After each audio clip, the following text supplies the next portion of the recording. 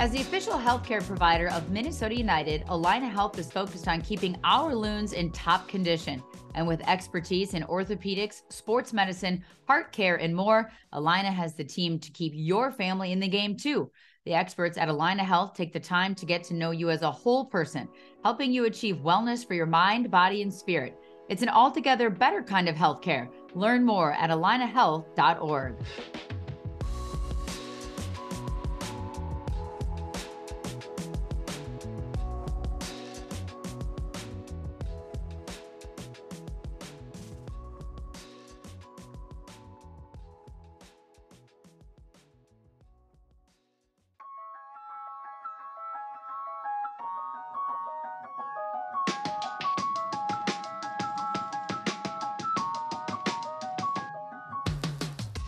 Welcome back, everybody, to another episode of Sound of the Loons presented by Allina Health. And here we are heading into the home opener at Allianz Field. And how lucky are we to have the return of Christian Ramirez at Allianz Field. First ever appearance here, but returning to Minnesota, a legend of the game in Minnesota with Minnesota United. Thank you, Christian, for taking the time. I know you're incredibly busy, multiple children, practices, appearances, all of the above. So we appreciate you in Minnesota. All the fans in Minnesota appreciate you taking the time today. Oh, thanks for having me on. I'm excited. I got to talk to you a couple times last year when you were with Columbus, just for, catching up on this season and even interviewing you for the MLS Apple calls heading into games. But I want to just refresh here. I mean, I just was saying to you, I cannot believe that you haven't been in Minnesota to play a soccer game since 2018. It's like actually kind of mind blowing. I for sure thought our notes were wrong because I was like, that can't be. He's been with LA, he's been with Houston, 2 Western Conference teams. So your first time playing at Allianz Field is going to be on Saturday. Like, how are you excited to come back? What's your feeling? It's a mix of emotions, obviously. My wife and Zara and Nova will be there. The little guy won't go. He'll stay behind, but Zara was 2 months old the last time we were in Minnesota. So it'll be exciting, but I'm excited to see everyone, all the old faces, new faces, and just see Allianz for the first time in person. Is Angie Blaker already like shooting you texts like, hey, you and your family better say hello? Because I remember in LA, you did the baby gender reveal while we were in LA for one of the games with Minnesota United. And Angie was running around like a chicken with her head cut off, trying to get the right.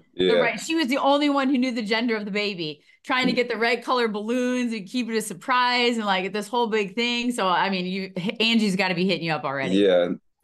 She's meeting up with my wife, I think on Friday. And she's sorting her out for the game and stuff. But Angie, I've seen her multiple times when Minnesota came to Houston, she came over for dinner. Last year when Minnesota came here for Leagues Cup, she came over to the house and saw Zara and Nova. So we've kept in touch. I keep in touch with Durkee, messaging every now and then, just shooting shots back at each other. So it's a good time. Awesome. Well, I know the fans will be excited to see you back here as long as you're not scoring goals against Minnesota United on Saturday. But talk us through your journey. I mean, I think when you were here with Minnesota, you were just lighting the world on fire, right? I mean, scoring goals left and right.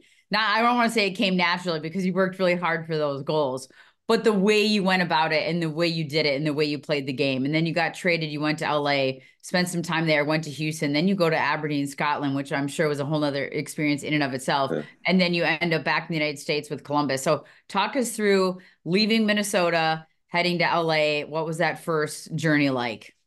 Yeah, when obviously it was tough to up and leave, especially Zara had just been born, and we had bought our first place in Minnesota. But I started to learn the business side of football, and LA was awesome because it taught me a lot about winning at this level, playing under Bob Bradley, playing with Vela and Rossi and all those guys who had been such influential.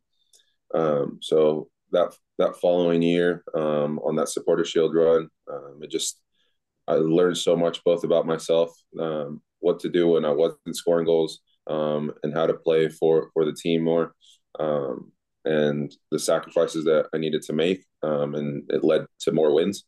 And then once again, once I thought I was settled, up and traded on deadline day to Houston, and to a club that was going through a transition.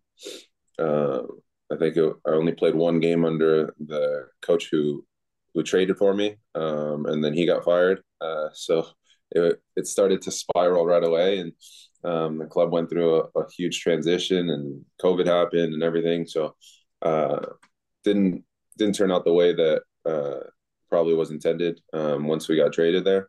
So then coming up on the last couple of months of my deal, the opportunity to go to Scotland came about, and my wife was like, "Let's just go. I mean, if it works out, let's go." And we chased it and experienced it, learned so much about myself, about my family, and brought us closer, and just experienced the world. So that was a humbling experience, but a great experience nonetheless. And then when everything started to spiral down up north in Aberdeen, Columbus came calling after numerous deals in the summer window of 2022 fell through.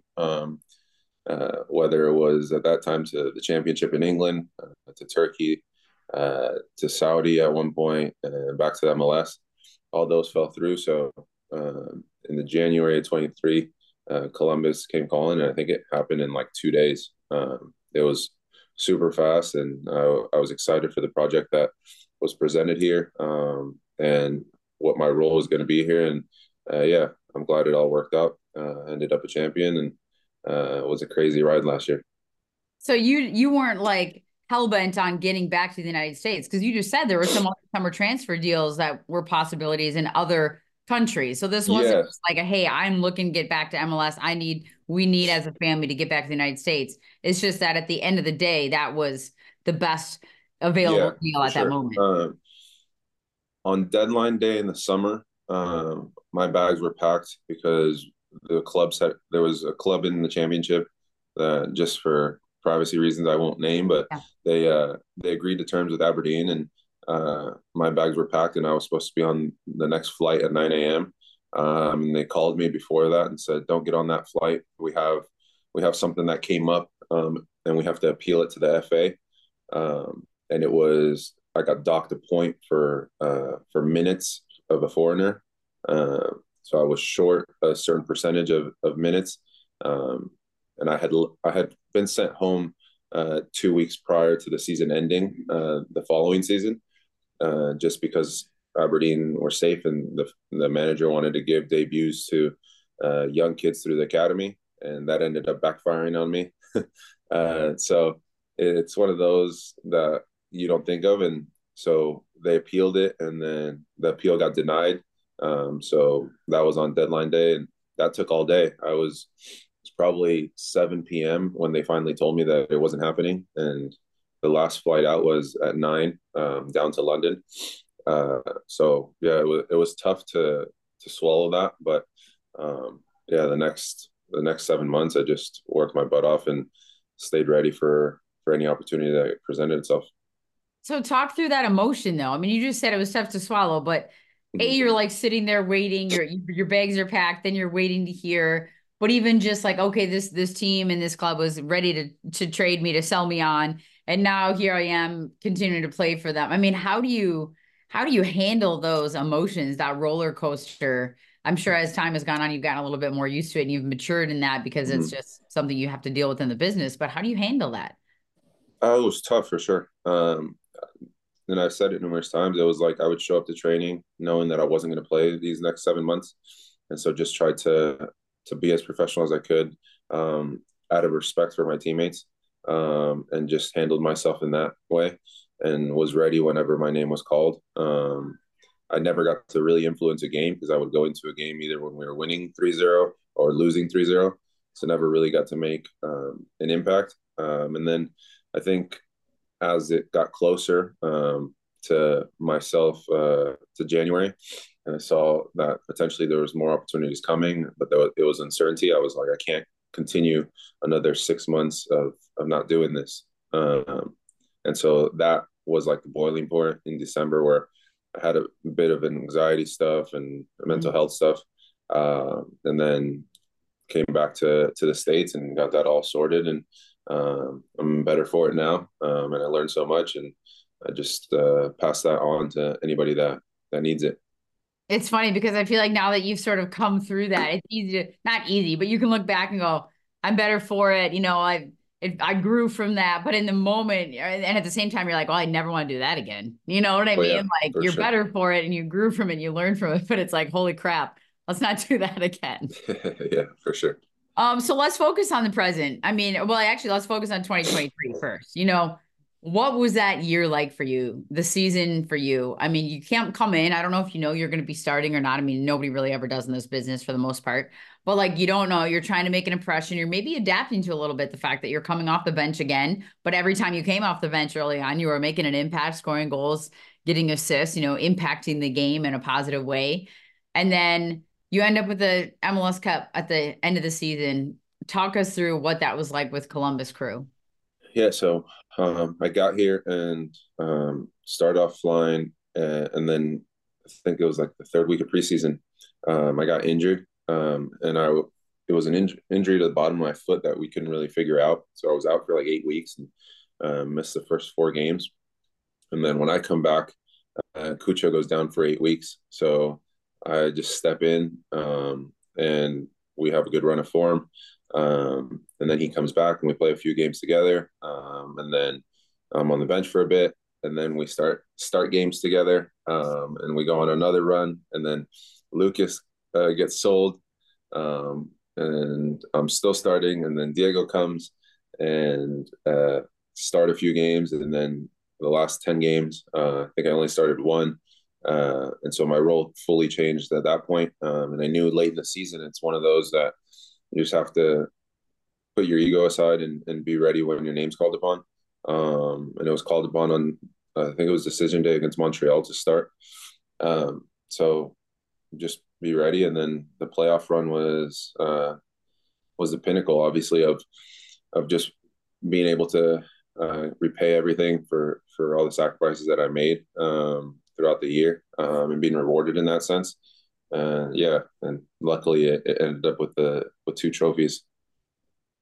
So what was that when you say to sort of repay some of the sacrifices, when you look back at that year and really your career, what do you think is the biggest thing you learned since? I mean, who knows? I mean, I guess we could say Yeah, 2017, but I'm sure you were learning a lot of things even before that. But at least yeah. when Minnesota United MLS time to now, what is the biggest thing you've learned and the lesson you've learned?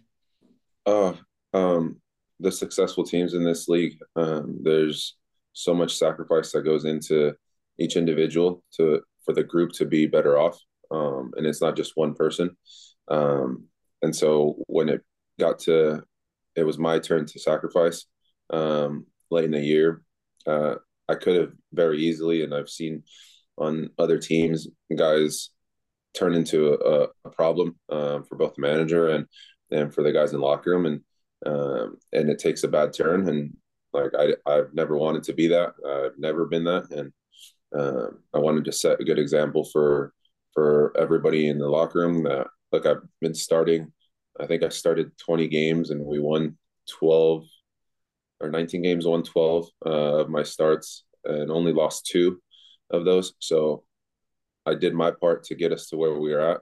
And now it's my turn to sacrifice for the group. So I didn't change who I was, how hard I trained, the smile that I always carry. Yeah, I was hurt a bit because of it, but I never let that affect my relationships with the manager or with my teammates. On the field, what is your role on this team? And does it change? You just listed off, playing with Lucas versus playing with Diego's in there now, playing with Cucho, like whether you're up top as the number 9 or you're kind of in a wider area. I mean, how do you view your role on this team when you're on the field? When I'm on the field, just be myself. It is new as of last year to defend more on the wide areas. But it's so clear in our system of how we defend that it makes it easier for me. So that's good. And I obviously naturally work defensively to free Cucho, especially when we play together, both offensively and defensively, so that he can find other pockets and draw some attention off of him. Um, and yeah, when I'm not on the field, I'm trying to lead in other ways and pushing guys that maybe played in front of me to push them to make them better as well. And know that um, no one's ever happy being on the bench, but it's how you handle it. And so yeah. What's your favorite memory of Minnesota, your time in Minnesota? On Oh the man. field, off the field. What's your favorite memory? Off the field, I would just say, just with all the fans, uh, seeing them after games or seeing them out is always a good time. Just because it feels like a big city, but you always see the same faces everywhere you go. So that was always cool. Uh, on the field, I don't know, seeing TCF the first game that we won against RSL was special because it felt like uh, did I have 2 goals that game? I'm not sure if I think yeah, I had 2 goals that game, and it just felt like oh, this is what it's meant to be like. And having such a good relationship with Manny and with Dr. Bill Mhm. and all those guys who have essentially saved Minnesota United from those days. To see how happy they were after that win was a special one to be a part of. And then are you going to be flashing that tattoo to everybody on Minnesota United when you roll back in? It's on your, is it They, on your calf? Is that where yeah, it it's on is? my So you'll calf. make They sure to they can wear see it those during warm warm up up. socks nice and Yeah, low. So yeah, everybody they'll can see it get a during nice warm up. close up of the MLS Cup trophy, I'm sure, right? Uh-huh. Yeah, I get it. Yeah, I get it. Hey, and who doesn't want to be able to put that yeah. We on their just got our leg? rings last night, so that was You nice. just got them last night. I thought you guys got them on an opening day, or was that just Yeah, the so we ceremony itself? did, but we had like a dinner last night to recap 2023 and to basically set the blueprint for 2024. So it was like we gave them back after the ring ceremony on Saturday, and then last night finally got to take them home. You're not flashing it on the camera Yeah, today. I I know. thought for I have sure to you put did it like have somewhere your safe. hand up here like the whole episode, right? Yeah. But speaking of like this Minnesota being like a big, big little soccer community, I was literally talking to someone at my daughter's soccer club last night, and she plays for NSSA now, and she's like, "Oh, Christian Ramirez, he came out and coached some of our Oh yeah, yeah. practices." I used to. Yeah. Yeah, and she remembered right away. I was like, "Yeah, well, he's coming here." She knew obviously that you're on Columbus, and I was talking to her about how I was doing the podcast today. So, I mean, it is. It's like a little big soccer world. That's what I've always appreciated about Minnesota and having been from. I feel like Columbus is a bit the same. Yeah, Have you that found that there, for like the sure. culture and the That's the same. community? Yeah, I've noticed that as well, and that was part of their selling point on it. Drew comparisons, city wise and stuff. I think Minnesota's got a bit more of a downtown than Columbus, but the feel is still there.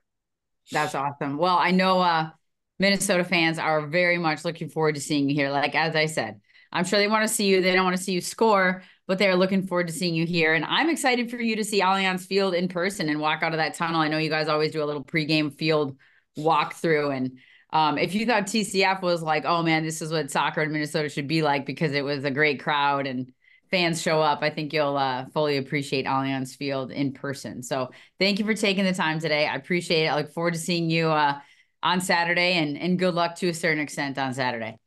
Thank you. Appreciate it. All Looking right. forward to it. Thanks, Christian. Have a All great right. day. Bye, Kendra. All right, everybody, stay tuned. Segment number 2 with Tom Bogert coming up next.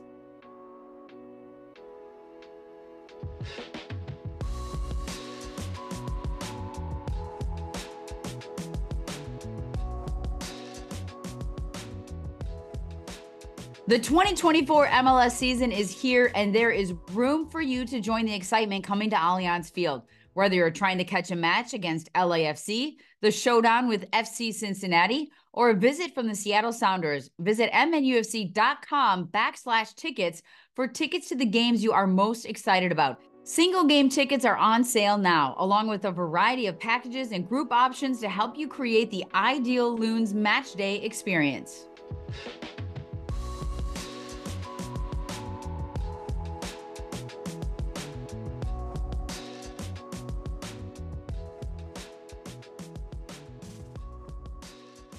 All right, everybody, welcome back. Segment number 2 of Sound of the Loons this week, heading into Minnesota United's home opener, which is on Saturday. I think it's March 2nd.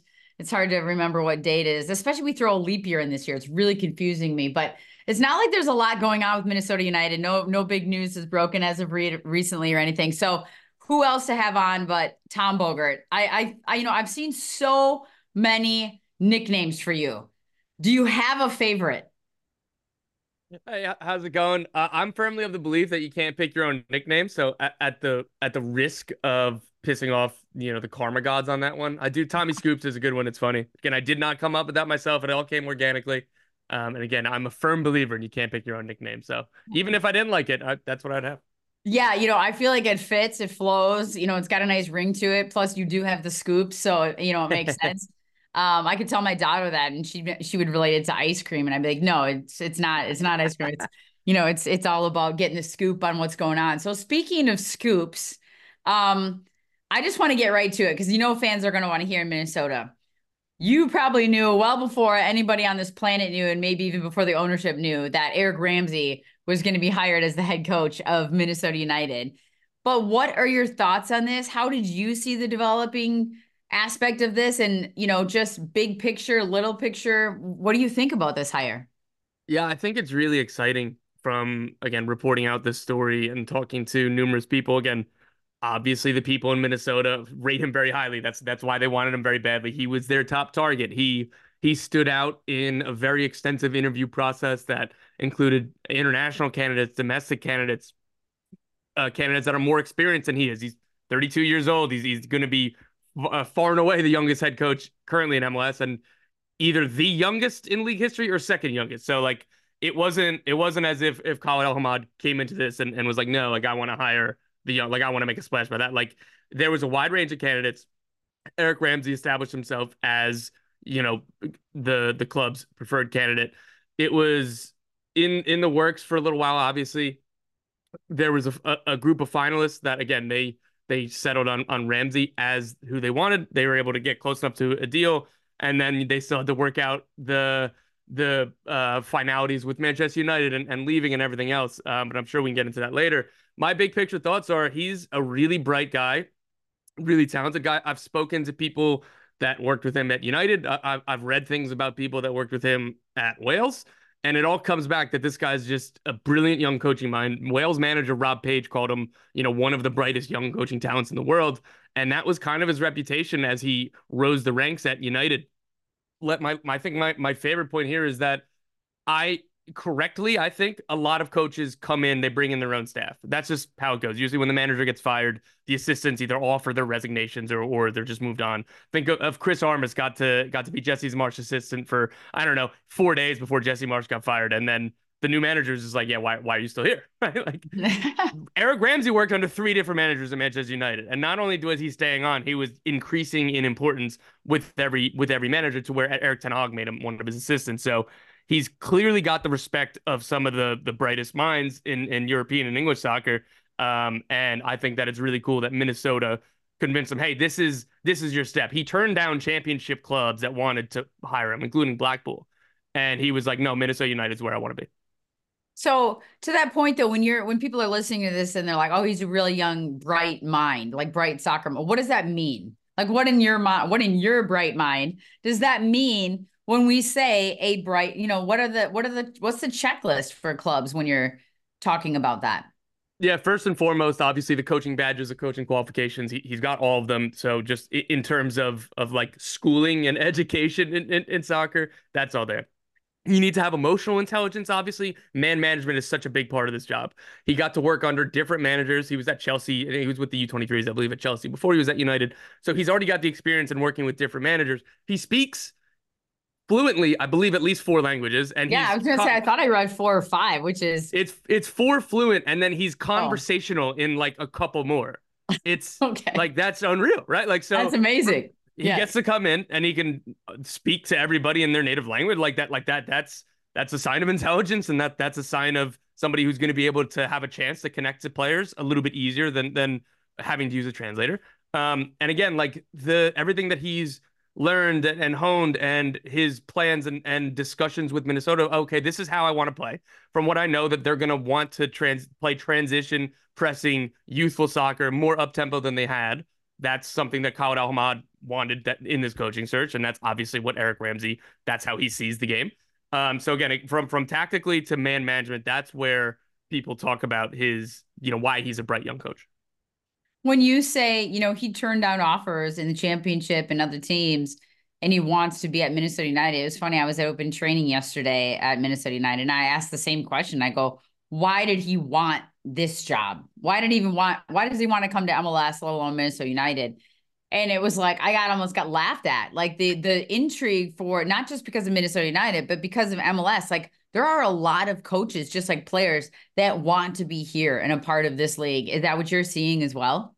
Yeah, absolutely. It's, every team, loves to tell me how many people reached out to them when they have a managerial search, right? Like, so there's every team in this league, like Dallas, before they hired Nico Estevez. It was like within 72 hours of their job being open, I was told it was like 85 people reached out. And again, that doesn't mean that it's, Jurgen Klopp and Pep Guardiola, right? But that also doesn't mean it's 85 high school coaches either, right? Like, so these are jobs that a lot of people want. Again, he could could have stayed in England. It's not that he's coming here because he didn't get any offers in England. And again, at 32 years old now, more offers would have been coming, right? Like, it's not like a desperation play or anything. It's he wanted to be here. He thought that this was a good spot for his career. And I know that he and Khalid had either like known enough of each other that they wanted to work together. Like, that was part of the selling point as well. That Khalid Al-Hamad and the vision that he's laid out for Minnesota is something that Eric Ramsay found himself wanting to be a part of. So yes, it is like, again, I'm trying to answer this question without sounding like, breaking out the MLS pom poms and just saying, whatever. But like,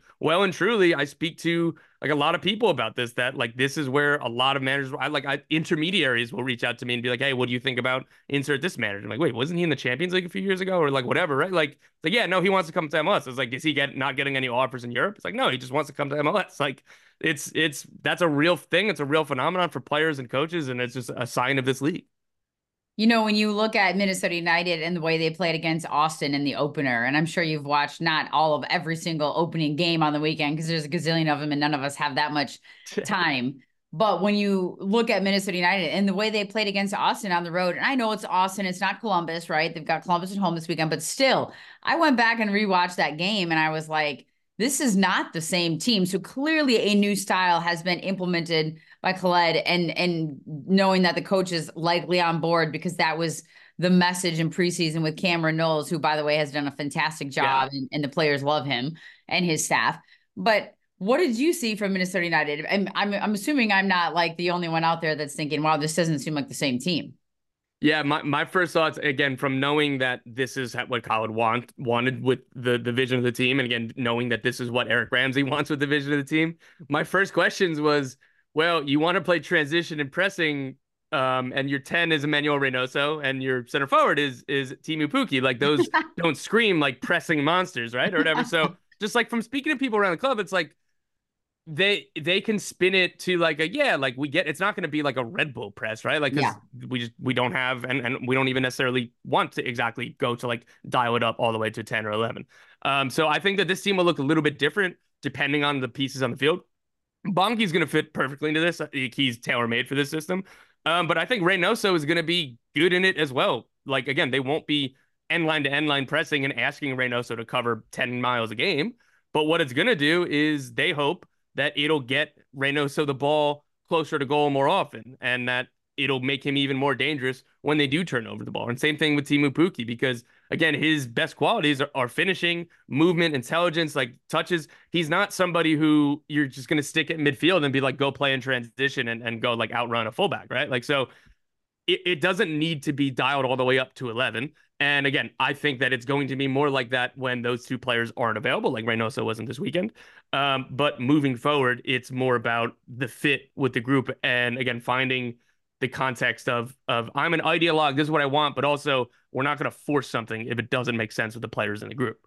By the way, I thought Pookie looked a little more spry in that game. I mean, he did. He looked faster and like a little more agile than I remember seeing him last season. So And the other bonuses, right? If you win the ball higher up the field, then he's already in position to put something away. There Exactly. were a few goals he scored last year that he was like ball over the top, ball through stretch line. He's having to outrun somebody, which doesn't happen very often against some of these center backs these Right. days. So if you can win the ball higher up the field, that eliminates some of that for him with the high press. So and then just looking at the league opening weekend, what was your biggest takeaway? Maybe a biggest surprise? I mean, Benteke scores a hat trick, but does that mean DC United's going to be good? Like, how many people were sort of like this was maybe not what we're really expecting? Maybe they kind of, what's the word I'm looking for? Like, oh yeah, what's the word? Like where Or they, even that is just a 1 game sample size that was yeah, like yeah, we exactly. Or correctly. Chicago, right? I mean, Oh like, my what goodness. are your That was thoughts? crazy. Yeah. And like I think Philly, that's the best way to put it. Philly, they pride themselves on their back line and their defensive unit. Even when in 2022, when they had that stretch where they scored like 6 goals in a game, like 5 out of 10 games. Even during that time, like Jim Curtin cared more about the clean sheets and defending. And like that's what they pride themselves on. They gave up 2 goals to Chicago, 3 goals to Saprissa last night or Tuesday night, and 2 goals, I think, to Saprissa in the first leg. So like, when was the last time that this Philadelphia Union team, as currently constructed, gave up multiple goals in a game, 3 games in a row, twice of which at home? So it's just like there's a lot of stuff like that. I think the biggest takeaway for me was the CONCACAF Champions Cup hangover is undefeated. Like maybe a better way to put it would be it's winless. There were Mhm. 7 teams that played CONCACAF Champions Cup last week, and those teams had 0 wins, 6 draws, and 1 loss. All of them, I think, were favored.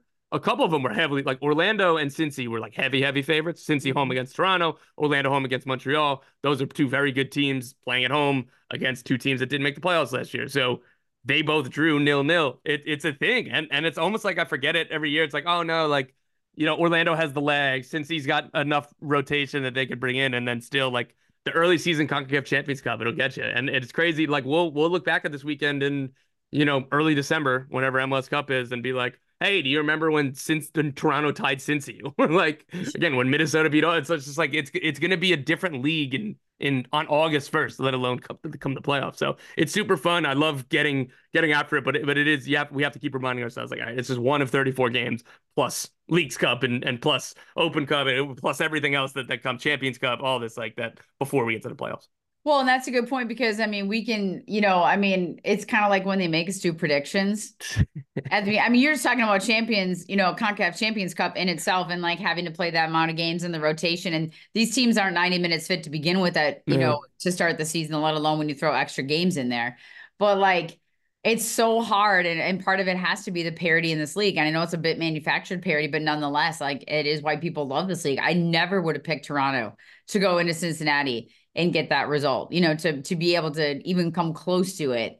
So I guess that's why we all watch the games. It keeps us glued to our devices, to make sure that you just never know who's going to win or what's going to happen. Yeah, exactly. Or like I spent the entire offseason talking about how great the Colorado Rapids did in rebuilding their team. And one of the points I kept making was not only were they a lot of good signings, they did the signings early and a lot of it was domestic players. So they were going to be there for preseason day one. That means that they won't start the season slow. And hey, maybe they come out the next few games and get some more results. But I'm talking about how good the offseason was, plus how quickly they'll start. And they're down 4-0 at halftime of game one. It's like, ugh. Well, It's against just a a reminder, none Portland of us know team, anything.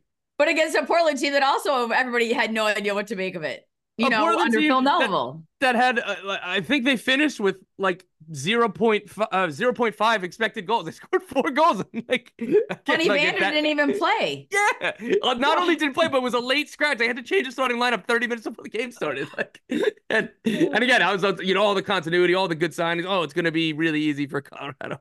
Yeah, exactly. It's like we either look like idiots or we just look like normal people because it just proves that you cannot, it's just which again is why we love this league and we can sit here and laugh about it, but like if my paycheck actually depended on picking Oh, the right games every week, I would oh, be I would be in big trouble. all of us would. There'd be nobody in this business. So what do you look ahead to this weekend? What's your when you I know it's only well, I don't know, it's not technically match day 2 for everybody. I'm so confused. I Miami is don't care. I'm screwing calling it match day two. I don't Miami care is what it screwing officially is. It's match everybody day up. two. Yes. I I mean, don't care. I just can't. It's like even when we're talking like team of the week and whatnot, I'm like, wait, what is this? Is this match week? Is it, I can't It's get it. ridiculous. So what do you look Um, at going ahead to this weekend? All right, I'll give the boring answer first. Miami, Orlando. And I promise this isn't just because it's Boo. Miami playing, right? But I think Orlando is going to be one of the best teams in the league. I think that Orlando played Miami really really well in that League's Cup run last year, and I thought that was a really fun game. Again, like I think that they're gonna kick the crap out of Messi and co again. Like I think it's gonna be combative. It's a rivalry game. I love games like this. It's always good any game that has like a lot of juice to it at the beginning of the season right now because teams are still getting into it and everything. I'm not worried whatsoever about that one having intensity. But a low key one to go for the MLS hipster one. I think Dallas Montreal is gonna low key be a lot of fun. Really? Pitar Musa for Dallas Mm. is going to debut. Jesus Ferreira should be back, as far as I know. I haven't checked on that in the last couple of days, to be fair.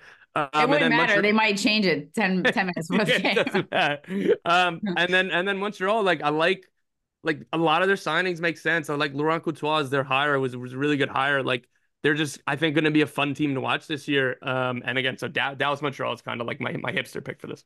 Are they going to be like Columbus reincarnated? Because I mean, you can't really do it Eventually. exactly. You know what I mean? Okay. That's the idea. The idea is definitely to play with the ball, beat teams in possession, and they're gonna like again they don't have a Cucho or a Rossi or a Zelarayan before he left.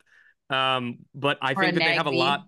Yeah, dude, nobody does, but it's even at that like they don't have the high end talent that Columbus has, but like they're gonna do those same principles. I think that they'll remind us more of Nancy's 2021, 22, probably the 2021 Montreal team that again, he inherited them a week before preseason. He was working out his principles. Like, again, Laurent Courtois is doing that right now. And again, I thought that they looked pretty good against Orlando, getting a result on the road against Orlando.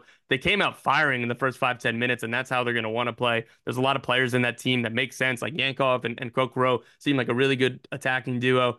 And again, like Laurent Courtois, I think is going to play something similar to Nate. Again, every coach is different. Everybody has their own tweaks, and it's unfair to expect him to be again what's being viewed right now as the best coach in the league. But at least like it's going to be in that mold. Chicago overpay for Kuipers. Did I I say his so name right? I might have butchered it. Kuipers, I believe, Oh, okay. That's probably, close that enough. sounds more like realistic. So you gave me a yes or no question, and I'm gonna give you too many words. I think yes, a little bit because it's up to $14 million. Like that's a huge fee for somebody who I think he was a little bit of a late bloomer, so he had like really like two really really good years, but like it's still a good signing because in terms of the salary cap, it doesn't matter if he was 6 million, 10 million, or 12 million. Mm. Like he hits the cap as a DP, whatever it took to get him here. You know what's better? Like signing a DP rather than not signing a DP center forward. So in this grand scheme of things, maybe it was a little steep, but I don't think that it even matters.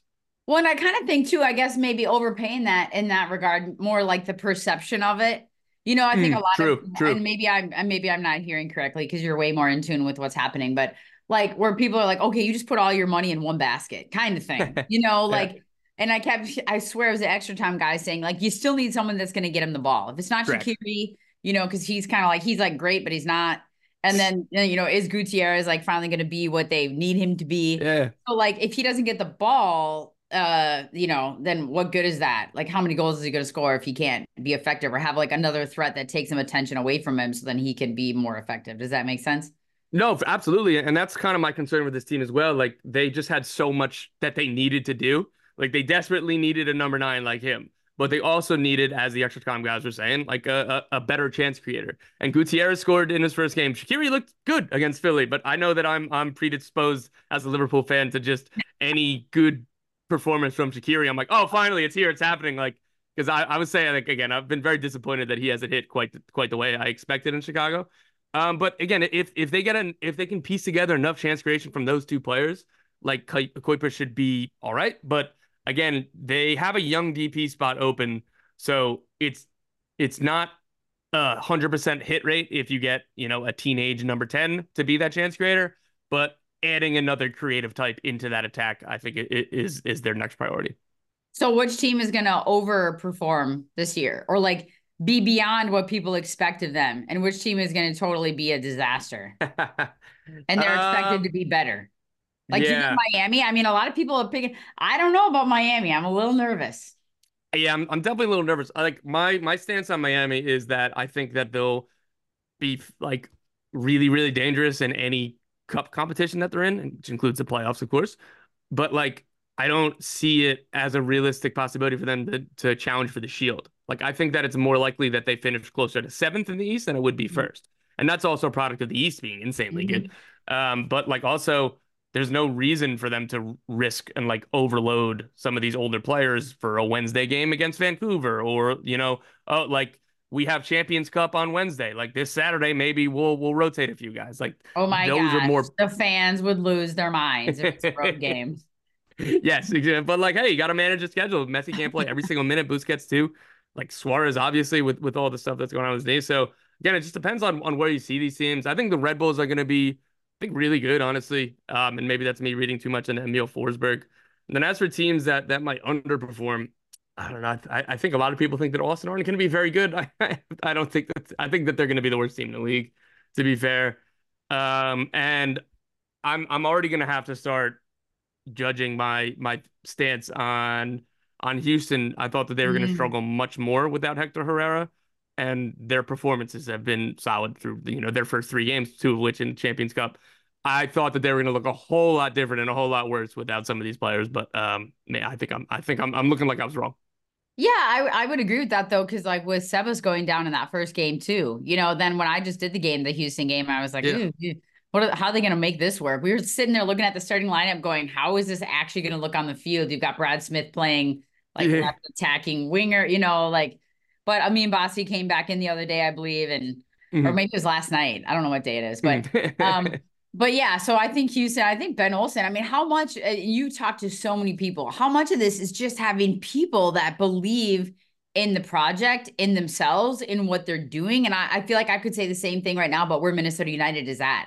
Like seeing them in that Austin game, no matter what they've been through during this off season and like the interim coach for the interim coach and not having an official head coach to start the season, this philosophy, the style, the camaraderie, like the vibe and the energy, I think there's a true belief in it. So how much do you think even Ben Olsen with Houston? It's like some of that is a huge piece of the puzzle is just belief in what you're doing.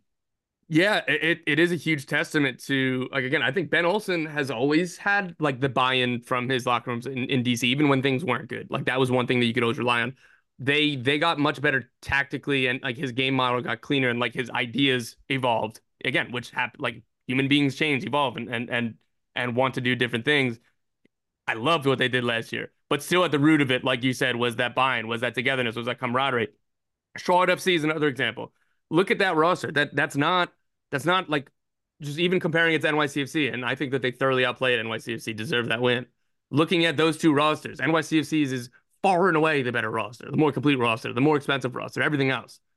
Dean Smith, everything I've talked to people around that team has been that Dean Smith has gotten this togetherness, this buy-in, this foundation in this group that they haven't had in a couple of years. So again, like you need talent, obviously, to take you to where you need to be, but it works in lockstep with the mental side of the game, with the camaraderie side of the game, with the buy-in and being difficult to beat, solidity, everything else. So I think that like I misjudged it on Houston. Like I think that their floor is higher because of that. Minnesota was another great that point that you made. Like they've had so much adversity this offseason, so many unknowns. I wouldn't have blamed them if they just rolled over this preseason and said, whatever, we don't even have a coach yet. Who cares? My contract's guaranteed. If the sporting director isn't even going to be here for the start of preseason, why should I care? Whatever, right? Like, and Mhm. they didn't. They've from by all accounts, preseason was really strong. And then what they did to Austin again, they're one of the what I just called the worst team in the league. I don't care going on the road and beating a team without Reynoso and Bongi, like without a coach, without all of this, like that's a great result and well done to them for doing it. Yeah, I totally agree. And I feel like Gene Smith was laying down the hammer right from the first. What was that quote? Like, these are my DPs. Like, you know what I mean? Like, Somebody taught him what designated player was, and he worked it into his first three press conferences. I'm so oh proud. my I'm so gosh. happy. But I just love that he's like, I don't care. Like, I don't know when the last time, to be fair, a lot of players when they come over here don't know what a DP is either. It's a very MLS thing, but Yeah. I just love that. Like, and the other thing players and actually probably really appreciate is honesty, even when it's Yeah. brutal. So So they're like, see you Exactly. later. Yeah. I'm not your DP. So well, I'm looking forward to the season opener on Saturday. I shouldn't say season opener, home opener Home opener. on Saturday. And I was at that open training yesterday, and I heard some lady walking in, and she's like, "Well, I'm excited to see if like this is the real Minnesota United, or that was just Minnesota United against a terrible Austin team." So so you're not You the get only one both that thinks spectrums. Austin's gonna be bad. But yeah, this will be a good test for him. And I think yesterday it was reported they're not sure if Ray and Bongi are going to play this weekend either. So, but they look pretty good with not that you wouldn't rather have Ray and Of Bongi in the course. mix, but Yeah. they look pretty good without them. So we'll see. But Tom, I appreciate you taking the time. I'm so sorry for, I'm sure you have nothing going on that I could just keep moving you around in the schedule, but I appreciate you taking the time today. Come on, I always got time for you guys. Thank you so much. Cheers. All right. Thanks, Tom. Have a great day. Talk to you later. See ya. All right, everybody, that's another episode of Sound of the Loons. Join us again next week after Minnesota United's home opener. Maybe a W, maybe 3 points. We'll see. Nonetheless, it's going to be 60 degrees and sunny on Saturday, so head out to Allianz Field. Thanks, everybody.